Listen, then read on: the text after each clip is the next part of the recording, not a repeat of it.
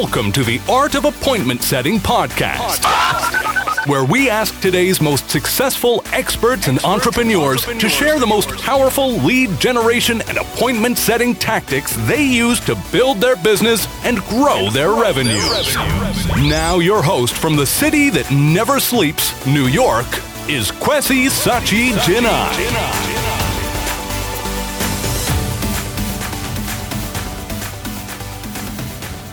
All right, everyone. Thanks for joining the conversation today. My name is Kwesi Sachi Jinai, and my guest today is Tayo Rockson.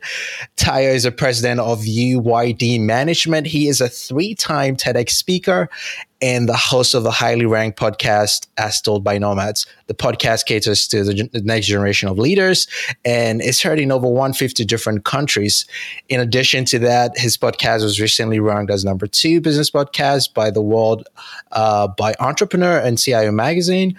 And Tayo has spent over 20 years living and working in 4 different continents. And so he's considered an authority in communicating effectively across different cultures. He's spoken at TEDx, the World Bank, United Nations, and so many other places. I'm really excited to have him. His work has been seen in Forbes magazine, Huffington Post, Entrepreneur, and different other publications. So Tayo, welcome. Thanks so much for taking the time to chat. Welcome. Thank you, my Ghanaian brother. How are you? So, when we connected, I remember when we connected, it was at an event that you were speaking at. And ever since we've stayed in touch. But one of the things that I feel that, makes me connect with you even more is your persistence, right? So you told me of a story where you got rejected so many times. Right. Getting into TEDx, and you still tried over again. Was it 10 times? TEDx was 18 times. 18 times. So why do you want to get into TEDx so bad? Well, first of all, even before the TEDx, I have to take you back. I've experienced rejection so many times, right? I'm Nigerian, obviously. And we won the Jollof Rice War a long time ago. So I'm glad about that. But I'm not going to go there, man. But when I spent the first 9 years of my life in a military dictatorship. When you that was just sort of my initial. That was in Nigeria, right? Yes, yeah. And then once I turned 9, 10, my dad's job as diplomat began to take us all over the world because we had transitioned into a civilian government. But you when you grow up, I initially grew up in chaos, and I didn't quite know what the world was, so I didn't necessarily know who I was. I was trying to figure out what it was that I was good at. And I remember when I graduated from college and I was trying to trace all this back because I only knew that my background as someone that's traveled and lived in 5 countries and 4 continents by the time I was 18 was something that made me a minority everywhere I went. And so that gave me an identity crisis initially. And along the way, I figured out how to turn that identity crisis into a connector, into a skill. And so when I graduated, I was thinking, okay, I have this skill as someone that can connect across cultures. I've always been deeply affected by injustice and inequality. I mean, I initially grew up in injustice, and then it's just something I became hyper aware of just because, when you sort of grow up in a dictatorship and you travel all over the world, you're very aware of that. I didn't quite know how to turn that into a career. I thought, United Nations, I thought, any international organization, I thought maybe even being a diplomat like my dad. And so I kept applying. I applied to many places. Me not being a citizen here, obviously it was, that's New York City for you with the motorcycle. Right. Me not being a citizen here also made a little bit of an interesting complication. So what ended up happening was I applied to over 85 jobs, right? By the time I graduated in 2011. And all of them said no. They all said no. All of them. They you don't sponsor, you're too young. The problem you want to solve, we don't feel like you have the experience for it. And so I took, in a moment of desperation, I took the first job that gave me an offer. I basically went down to every place that gave me an internship before and said, hey man, I need to, can we, do you got something? Do you have something? And so, so that was actually my first real experience with rejection to take it back. Right. Yeah. And then, I did that for a year and a half. And then August 22, 2012, I was driving to work.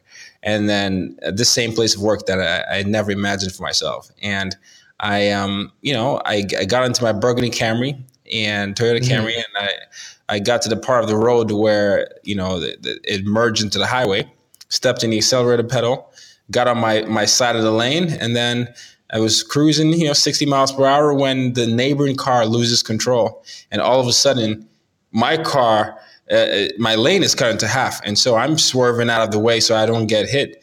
And so I smash into the left guardrail. And then I hit one car, boof, two cars, boof, back to the right guardrail, boof, left guardrail, boof. And then the car this time is about to flip over this bridge. I'm 22 years old. Your car? Yeah, my car. I'm 22 years old, and the only thought that came to my mind at that moment was, have you done everything you said you were going to do? I mean, here I was, 22 years old. Ever since I was 10, I sort of knew that I wanted to do something to make an impact in the world. I wanted to ensure that people didn't feel the way I felt. And I wanted to make sure people never felt like they weren't seen, heard, or understood. But here I was, 22 years old. I didn't have anything to show for my life. And that thought freaked me out. Everything was happening really quickly. But my adrenaline kicked in, slammed the brakes, and then somehow I was able to get out of that car unscathed. I was never supposed to survive that. I mean, my car was totaled. Amazing. I was 22. My car was totaled. The two cars hit. If you were standing there, you would have seen a car zoom. But I was there unharmed, and that was my wake-up call, Kwesi. I moved shortly after that to New York City. And so when you ask me where with this tenacity, this persistence, it's part of it is for my background, but that wake-up call I had really allowed me to let go of fear, right? So I stopped fearing fear that day, and what I started to fear was not achieving my potential. And I really became intimate with this.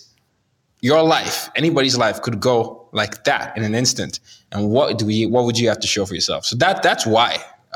That's a long answer to your question, but I felt like I needed to take you back to sort of understand. Yeah, absolutely. It's really fascinating. And I think what you said is so good. And the reason I ask is also because of the follow-up I have. I mean, not every business owner or entrepreneur or, any of the listeners might not have that dramatic experience or wake-up call like you did. Yeah.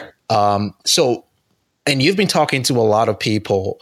How would you encourage them to consider talking to people or speaking as part of their marketing strategies? Yeah, well, and I certainly hope no one has to go through that. But I think at every point, you have a turning point. You have a moment where you decide whether you're going to be authentically yourself or you're going to let the world define you. And it's at that moment when you're making that choice that really sort of sets the course of your life. So when a lot of times I feel like everyone has a story to share, no matter who you are. You might not feel like you're a good speaker, but you could be a podcaster, you could be a YouTuber, you could be a writer. But whatever you're doing, you have to make sure you're passionate about it. And so in order for you, whether you don't have a life-changing experience, in order for you to truly be a transformational speaker or someone that's doing something that he or she loves, I have a 5-step process. So the first one is find your drive. It's called FABLE. I love acronyms. FABLE. FABLE is like a story, a synonym for story, but that's what Gotcha. So FABLE is find your drive and passion. So F is finding your drive and passion and unmasking yourself. A is attaching your expertise to a world problem and then systemizing your lessons learned.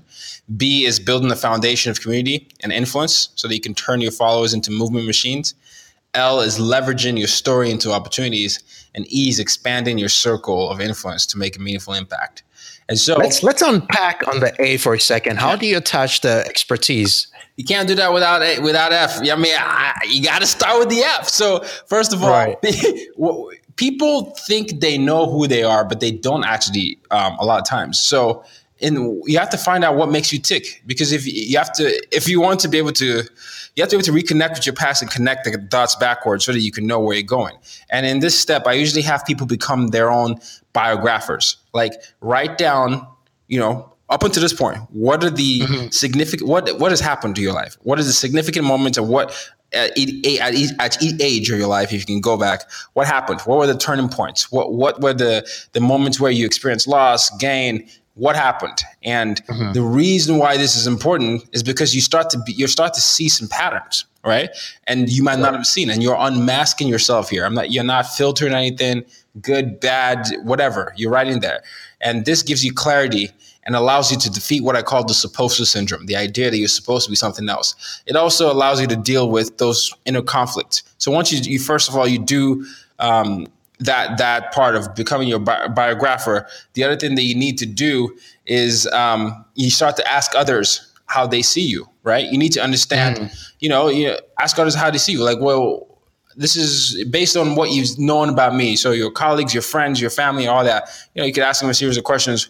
What are your first impressions of me? What kind of careers do you think I would do? What do you think my passions are? And then you pair that. You ask others. You pair what you did with yourself, and then you find the connecting threads. And then the third thing in this stage is you then do the multiple levels of why. So these are moments when you're asking yourself, why? So you've done your biography. You've asked people all these questions. Now you got to ask yourself, why do you want what you want? What is it that you want? And then you start off with the question, what is it that you want? And then you ask, why? Why do you want to change the world, Tayo? Why? Then I'll say, because I feel like helping people connect across cultures is great.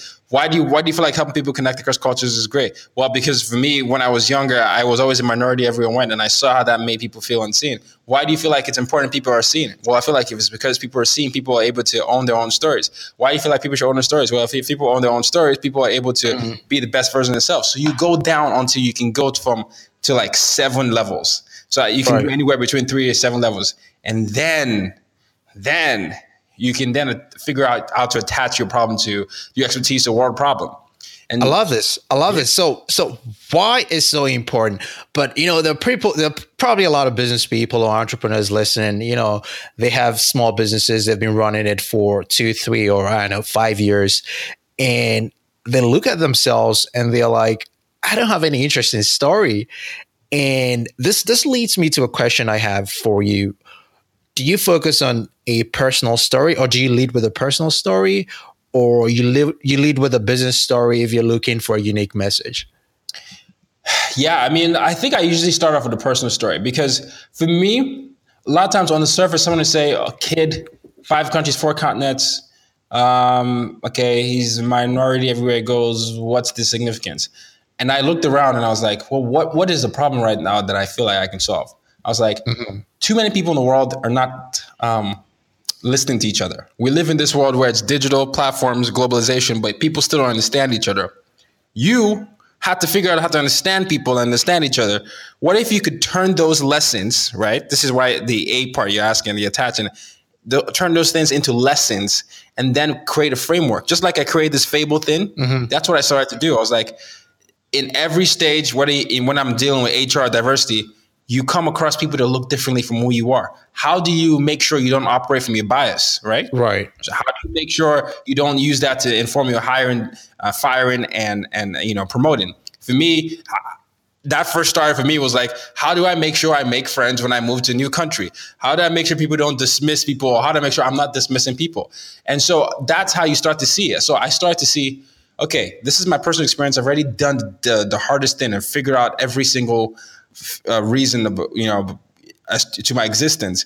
Now, how can I make that something that's part of a problem? You could be great at sports, but the thing is, and maybe you didn't make it in the league in sports, but what you can see with sports is a place where people from different backgrounds come together. So how can you use that skill of being that team captain and apply that to life? You could be someone that's a great team builder. Right? You have to start to think of it that way. For me, someone that was able to move and navigate, I was like, I can do diversity inclusion. I can show people how to find their self-worth. And that's how I came up with use the difference to make a difference, where it was twofold. It was one way to get someone to understand their self-worth and understand how they are meaningful here, right? They can make an impact. That was my car accident. And then the other thing is that, yes, we live in a world of differences. Now, how you can celebrate that diversity and not be intimidated by that. So that's why the levels of why is so important, because then you don't just do the surface level stuff. I want to be the best-selling author. You get to the reason why you want to do that. Right. And then when you get to the reason why, that's how you get to all the problems that you could solve. So you take a personal story, you delve a lot deeper into all the cadences of why, you find the real reason, you tie it into whatever relevant problem you can solve as far as business or society is concerned. And then you present yourself. This is so good. This is so good. And I have a follow-up question for you on that. Yes. So I want you to give us some practical, steps and tips on what process do you use? What's the process you went through when you were applying for a speaking gig? And what process did you use for processing rejection? And what did you do differently the next time? Yeah. So once once I came to New York City, my rejection story didn't stop, right? But the difference here is I actually felt more confident being who I was, right? So I came to New York City to do school because it's a different thing when you have a near-death experience and you tell your parents like, "Hey, I'm moving to New York City." They're like, "What are you doing?" Did we send you to America to the just accent now? Yeah, so you're just going to go to New York and do what? Make sure you're going to school. Okay, so I was like, all right, fine. I'm going to get my MBA. So you got your parents, you got there. So what happened was I'll get my MBA, go to school at night, and then I'll come back, during the day. And it's like, I figured out how to tell my story. And I was like, well, how do I tell my story? Because I think I was giving the world too much agency over who I was. I was like, I'll just start a podcast. And so like what you're doing right now, I was like, I'm going to figure out how to solve this problem that I'm trying to solve. We live in global world and digital world, but people are not connecting globally and digitally. So why don't I just bring people that grew up the way I did and ask them the question? Right. So anything that you want to solve, like you're trying to figure out with speaking, you just bring people to ask about that. And so what happens is that you end up educating yourself. One, you end up positioning yourself as a thought leader because you're being in position with so many people that are already in that industry.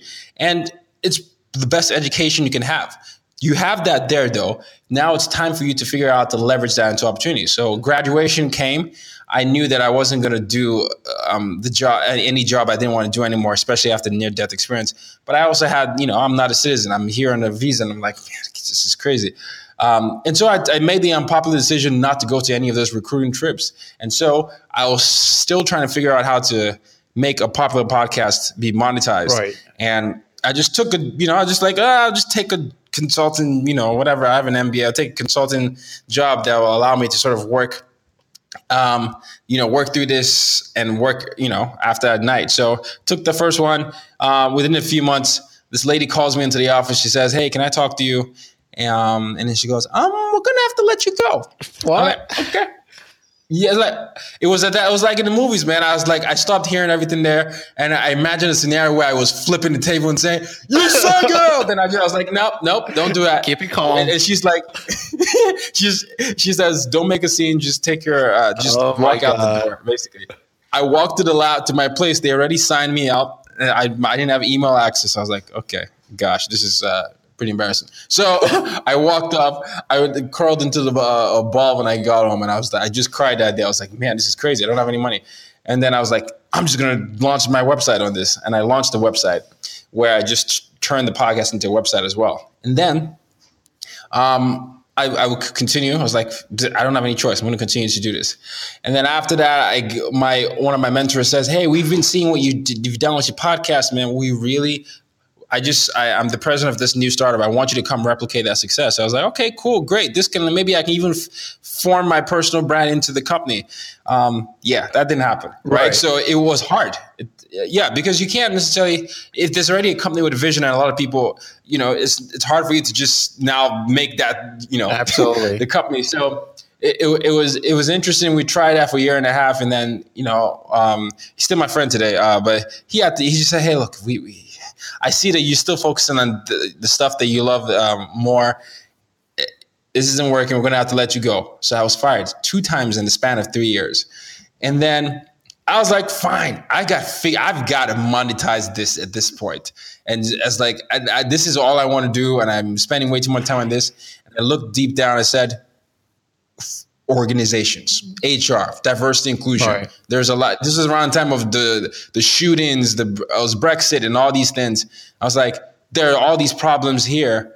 I'm going to be the guy that's going to be one helping people. So I went on LinkedIn I created a list of people that I wanted to do. So I was like, TEDx. I saw a list of TEDx people, TEDx events near me. I looked 3 to 6 months out. I found all the people speaking, crafted pitches. All the HR and all the companies in my area, I looked about the HR and the marketing and the decision makers, chief diversity officers, created a whole list of them. And then I went to work. I created a pitch. Initially, it was, hey, this is who I am. This is I have a podcast that's done pretty well, and my expertise on such and such and such.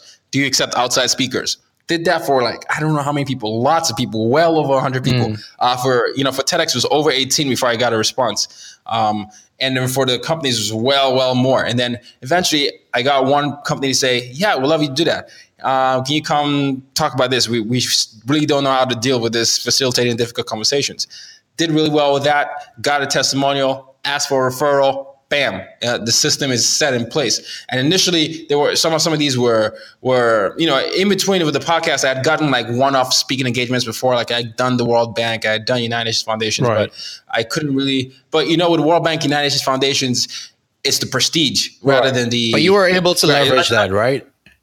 Yeah. See, I started to then connect the dots. This is why I always tell people to always look backwards. So I say, well, in my pitch, what can I use that's of value? I have a podcast. I have my personal experience, right? It relates to the problem I'm trying to solve. And I've spoken at World Bank. Bam.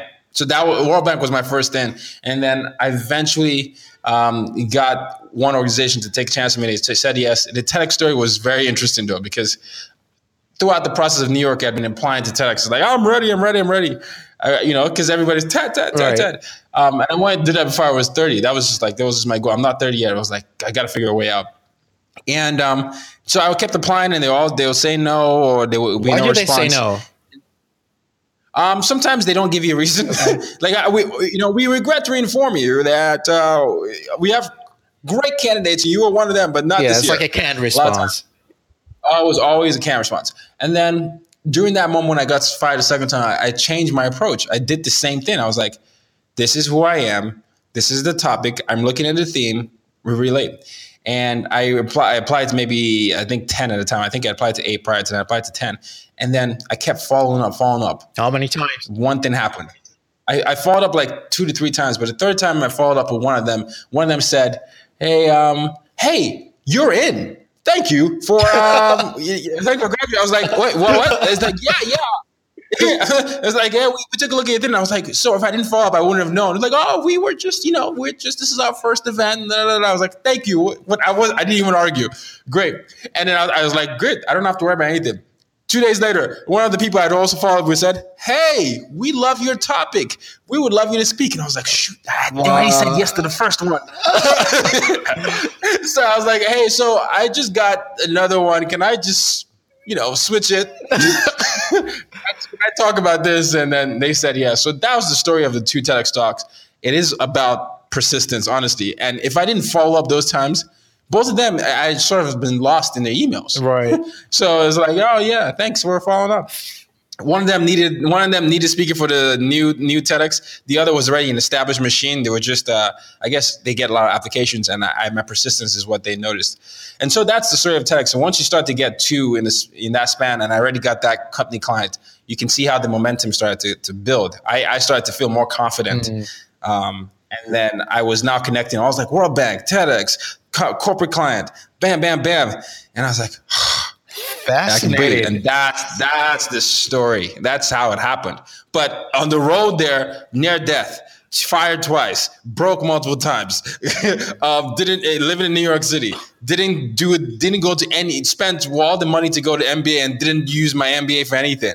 Like there were all these things, all these lessons you learn along the way. But I then took everything I learned and said, this is what I need to do. So I love this story, man. It's always fun having a conversation with you. Where can people learn more about your work and, what you're currently up to, new projects and so on?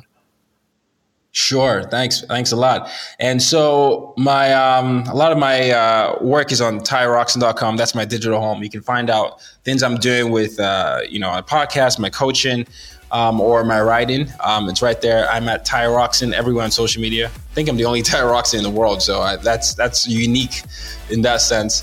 And you can catch me at the Black Panther premiere at 10 p.m. today in Harlem. Awesome, Tayo. Thanks so much.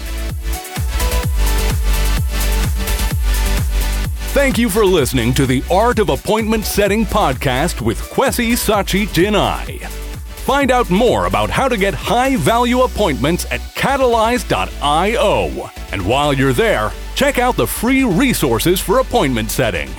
And be listening for the next episode of the Art of Appointment Setting podcast.